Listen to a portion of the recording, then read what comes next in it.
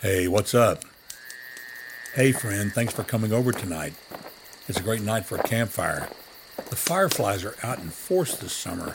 They're so surreal, like God's little flying organic LEDs. Yeah, that's the bullfrogs down at the creek. They're out in force tonight after the nice summer shower we had today. I'm telling you, my friend, it's going to be a good one. Hey, you're listening to Gwot Rocks, God, the World, and Other Things. I'm Kenny Price, your host. Our mission, advancing equilibrium in the midst of an agitated world. This is episode 146, title, What Are You Doing Here? Subtitle, A Timely Lesson Learned from Elijah at Mount Horeb. Friend, let me say right up front that I encourage you, listen to this entire podcast. Don't short-circuit it, follow with it, stay with it all the way through to the end. On the outset, you're going to say, wow, Kenny, these are some pretty heavy things. I thought you said you're about advancing peace.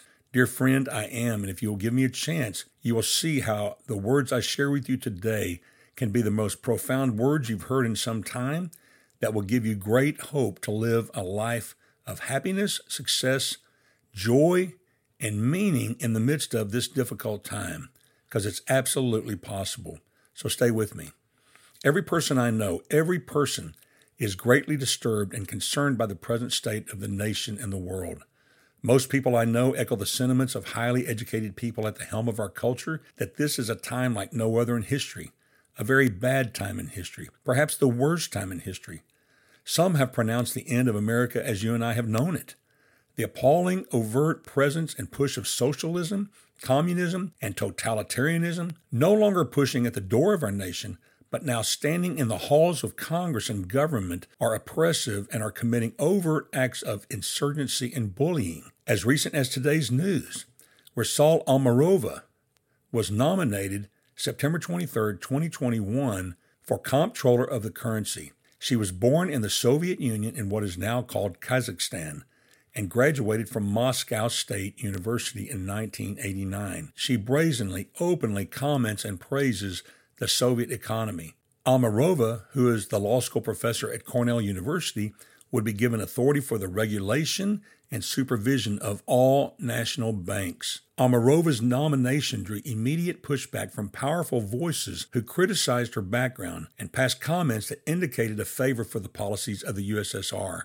Folks, this is so overt and in your face, it is appalling, and it's really hard to believe that what I just reported to you is true. But it is true. Increasing threatening speech and action from people in authority in the highest places of government, not just here in America, but across the world in formerly democratic nations, is happening on a daily basis. I say formerly democratic because the present state of countries like England, France, Canada, and Australia no longer have the marks of democracies as you watch actions taken in the name of the pandemic. All voices in government are being silenced or pushed to the streets if they dare speak out against the overt tyranny that has brazenly surfaced with great bravado and pride. Others see all the signs of the beginning of the end of time as we know it, the onset of the 7 years of the Great Tribulation as spoken of in the book of Revelation.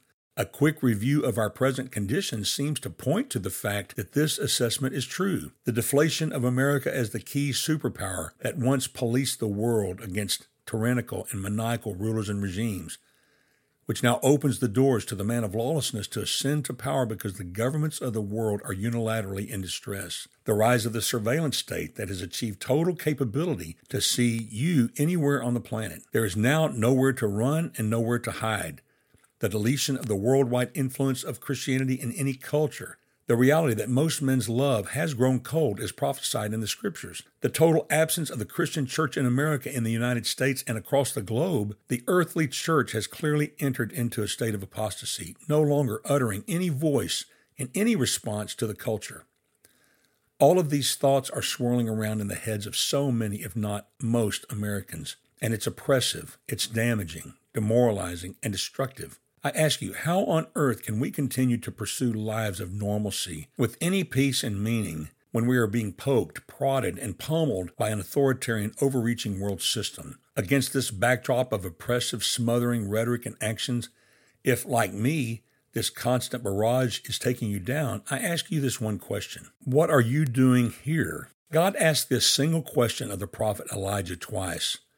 This story in 1 Kings will give you the roadmap to a continued pursuit of a normal life with peace and meaning, regardless of these present circumstances. First, the backstory. It starts with King Ahab of Israel, who is introduced to us in 1 Kings chapter 16. Ahab was the 7th king of Israel and the 38th year of King of Asa of Judah. At this time, the nation of Israel was divided into the northern and southern kingdoms, Israel being the kingdom of the north and Judah being the kingdom of the south. He was the son and successor of King Omri and the husband of Jezebel, the daughter of the king of Tyre. Ahab was a wicked king.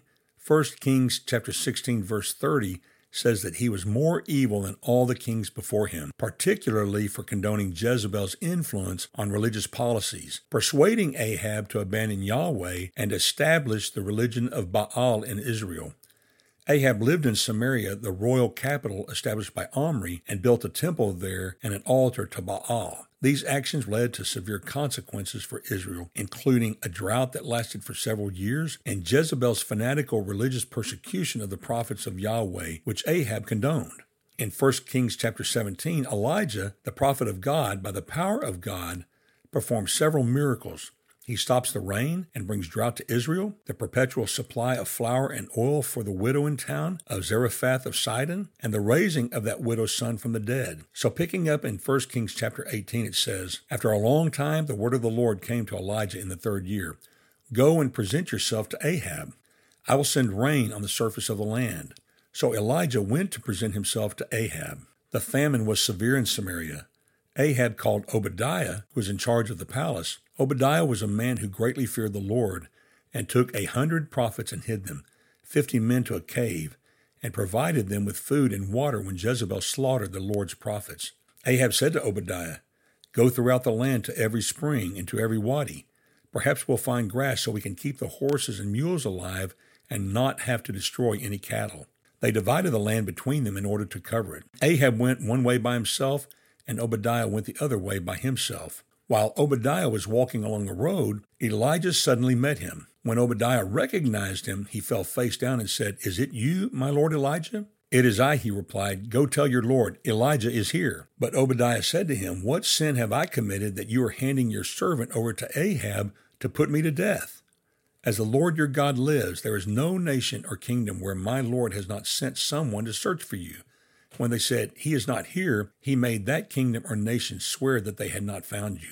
Now you say, Go tell your Lord, Elijah is here. But when I leave you, the Spirit of the Lord may carry you off to some place I don't know. Then when I go report to Ahab and he doesn't find you, he will kill me. But I, your servant, have feared the Lord from my youth. Wasn't it reported to my Lord what I did when Jezebel slaughtered the Lord's prophets? I hid 100 of the prophets of the Lord, 50 men to a cave, and I provided them with food and water. Now you say, Go tell your Lord, Elijah is here. He will kill me. Then Elijah said, As the Lord of armies lives, in whose presence I stand, today I will present myself to Ahab. Obadiah went to meet Ahab and told him. Then Ahab went to meet Elijah. When Ahab saw Elijah, Ahab said to him, Is that you, the one ruining Israel? Now let me say right here, the first words out of the evil king's mouth, the one whose actions placed Israel in such disrepair, puts Elijah on the defense, being labeled as the evil one. This was a total perversion of the truth. Picking up in verse 18, he replied, I have not ruined Israel, but you and your father's family have, because you have abandoned the Lord's commands and followed the Baals. Now summon all Israel to meet me at Mount Carmel, along with the 450 prophets of Baal and the 400 prophets of Asherah who eat at Jezebel's table. In verse 20, so Ahab summoned all the Israelites and gathered the prophets at Mount Carmel. Then Elijah approached all the people and said, How long will you waver between two opinions? If the Lord is God, follow him. But if Baal, follow him. But the people didn't answer him a word. Then Elijah said to the people, I am the only remaining prophet of the Lord, but Baal's prophets are 450 men. Let 2 bulls be given to us. They are to choose 1 bull for themselves, cut it in pieces, and place it on the wood, but not light the fire. I will prepare the other bull and place it on the wood, but not light the fire. Then you call on the name of your God, and I will call on the name of the Lord, the God who answers with fire. He is God. All the people answered, That's fine. Then Elijah said to the prophets of Baal, Since you are so numerous, choose for yourselves 1 bull and prepare it first. Then call on the name of your God, but don't light the fire. So they took the bull that he gave them, prepared it, and called on the name of Baal from morning until noon, saying, Baal, answer us. But there was no sound. No one answered. Then they danced around the altar they had made. At noon, Elijah mocked them. He said, Shout loudly, for he's a god. Maybe he's thinking it over. Maybe he's wandering away. Or maybe he's on the road. Perhaps he's sleeping and will wake up. They shouted loudly and cut themselves with knives and spears according to their custom until blood gushed over them. All afternoon they kept on raving until the offering of the evening sacrifice, but there was no sound. No one answered. No one paid attention. Then Elijah said to all the people, Come near me. So all the people approached him. Then he repaired the Lord's altar that had been torn down. Elijah took 12 stones, according to the number of the tribes of the sons of Jacob, to whom the word of the Lord had come, saying, Israel will be your name. And he built an altar with the stones in the name of the Lord. Then he made a trench around the altar large enough to hold about 4 gallons. Next, he arranged the wood, cut up the bull, and placed it on the wood. He said, Fill 4 pots with water and pour it on the offering to be burned and on the wood. Then he said, A second time, and they did it a second time. And then he said, A third time, and they did it a third time. So the water ran all around the altar. He even filled the trench with water. At the time for offering the evening sacrifice, the prophet Elijah approached the altar and said, Lord, the God of Abraham, Isaac, and Israel, today let it be known that you are God in Israel. I am your servant, and that at your word I have done all these things. Answer me, Lord. Answer me so that this people will know that you, the Lord, are God, and that you have turned their hearts back. Then the Lord's fire fell and consumed the burnt offering, the wood, the stones, and the dust, and it licked up the water that was in the trench. When all the people saw it, they fell face down and said, The Lord, he is God. The Lord, he is God. Then Elijah ordered them, Seize the prophets of Baal. Do not let even one of them escape. So they seized them, and Elijah brought them down to the Wadi Kishon and slaughtered them there. Elijah said to Ahab, Go up, eat and drink, for there is the sound of a rainstorm. So Ahab went to eat and drink, but Elijah went up to the summit of Carmel. He bent down on the ground and put his face between his knees. Then he said to his servant, Go up and look toward the sea. So he went up, looked, and said, There is nothing. 7 times Elijah said, Go back. On the 7th time he reported, There's a cloud as small as a man's hand coming up from the sea. Then Elijah said, Go and tell Ahab, Get your chariot ready and go down so the rain doesn't stop you. In a little while the sky grew dark with clouds and wind, and there was a downpour. So Ahab got in his chariot and went to Jezreel. The power of the Lord was on Elijah, and he tucked his mantle under his belt and ran ahead of Ahab to the entrance of Jezreel. Chapter 19. Ahab told Jezebel everything that Elijah had done and how he had killed all the prophets with the sword. So Jezebel sent a messenger to Elijah saying, May the gods punish me and do so severely if I don't make your life like the life of one of them by this time tomorrow. Then Elijah became afraid and immediately ran for his life. When he came to Beersheba that belonged to Judah, that Elijah left his servant there, but he went on a day's journey into the wilderness. He sat down under a broom tree and prayed that he might die. He said, I have had enough. Lord, take my life, for I'm no better than my ancestors. Then he lay down and slept under the broom tree. Suddenly an angel touched him. The angel told him, Get up and eat. Then he looked, and there at his head was a loaf of bread baked over hot stones and a jug of water. So he ate and drank and lay down again. Then the angel of the Lord returned for a second time and touched him. Get up and eat, or the journey will be too much for you. So he got up, ate, and drank. Then on the strength from that food, he walked 40 days and 40 nights to Horeb, the mountain of God. Let me stop and say right here, Mount Horeb is also known as Mount Sinai, located on the South Sinai Peninsula of Egypt.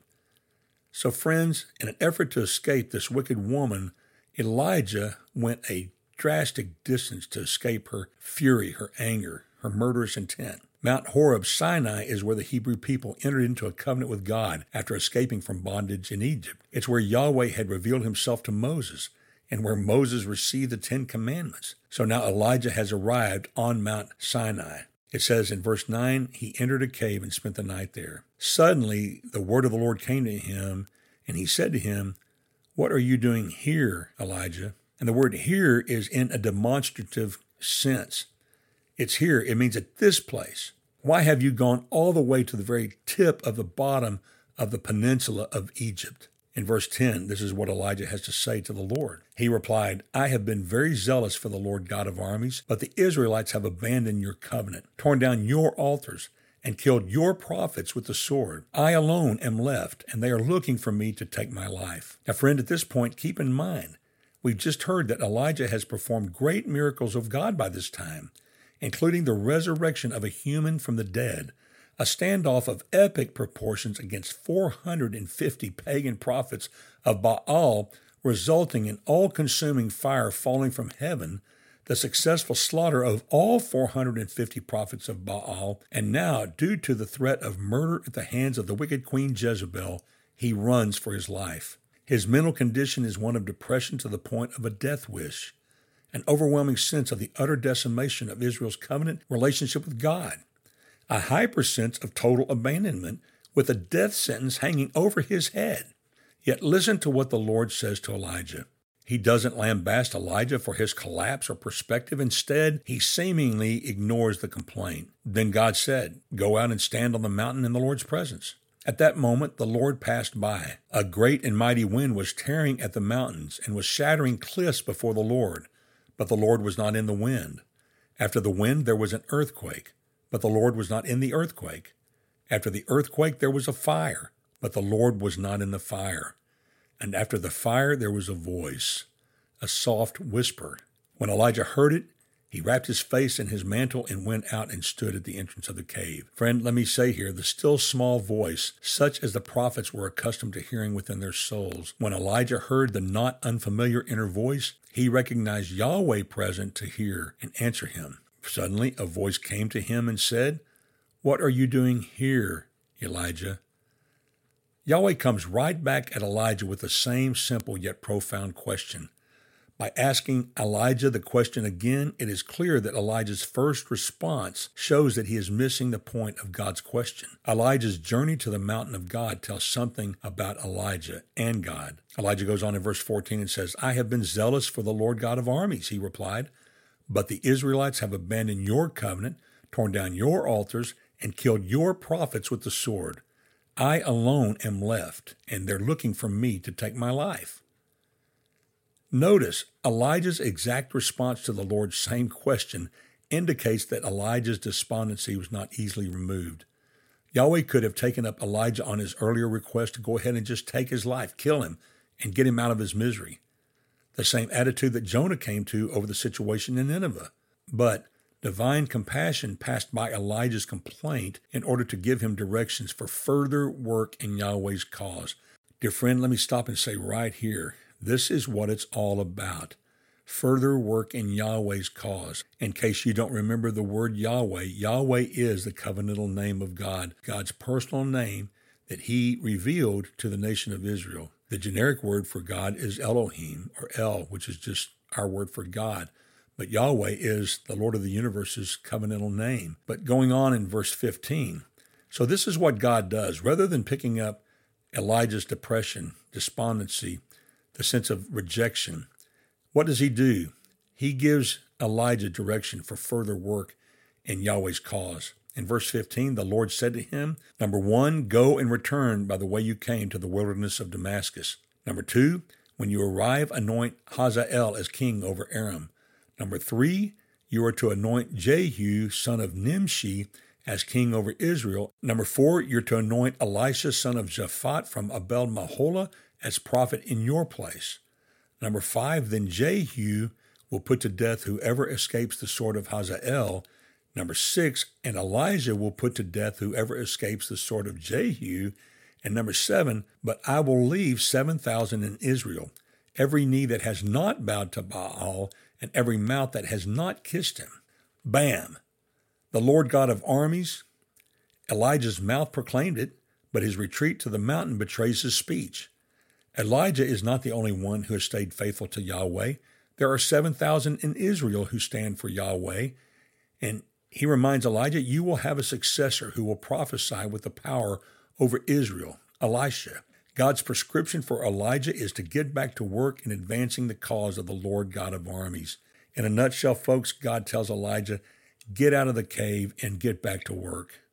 As the story advances, it takes a unique twist in chapter 21, starting in verse 17. Then the word of the Lord came to Elijah the Tishbite, "Get up and go to meet King Ahab of Israel, who is in Samaria. He's in Naboth's vineyard, where he has gone to take possession of it." In the story just prior to this reading, it tells us that Jezebel, King Ahab's evil wife, had just had Naboth murdered because he would not release his vineyard to convert for use as a vegetable garden because it was next door to the royal palace. Picking up in verse 19 of chapter 21, "Tell him, this is what the Lord says. Have you murdered and also taken possession? Then tell him, this is what the Lord says.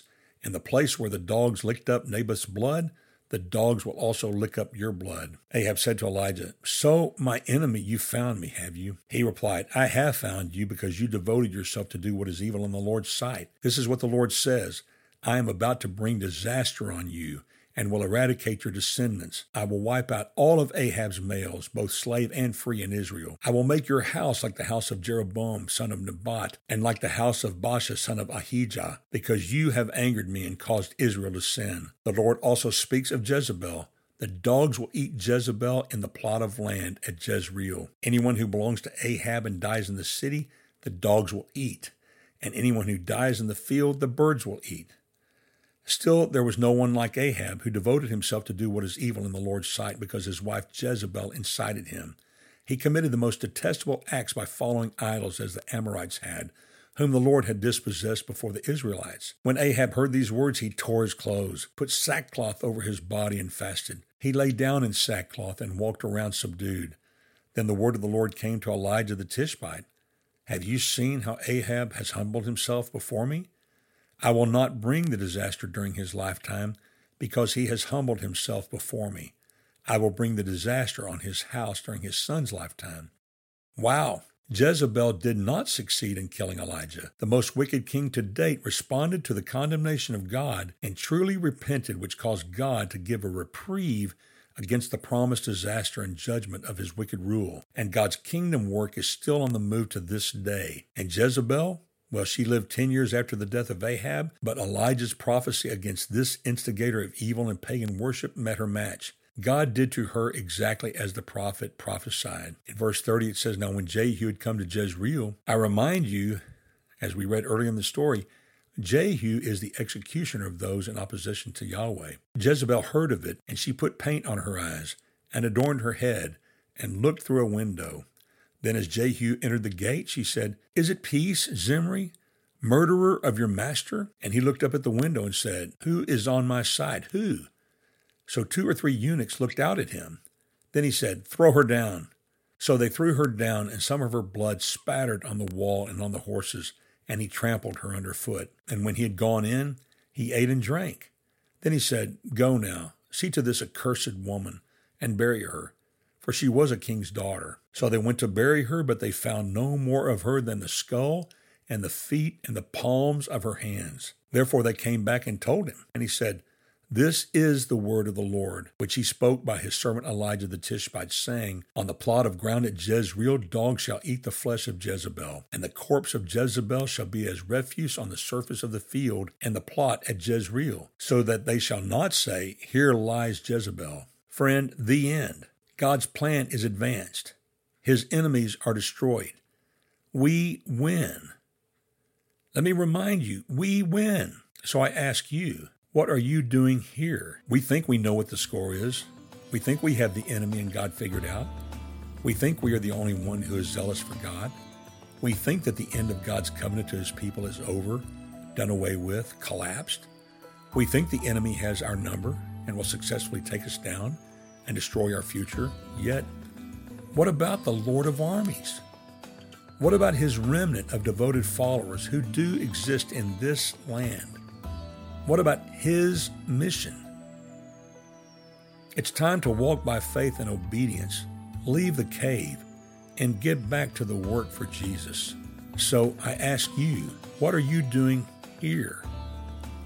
And with that, my friend, I bid you peace.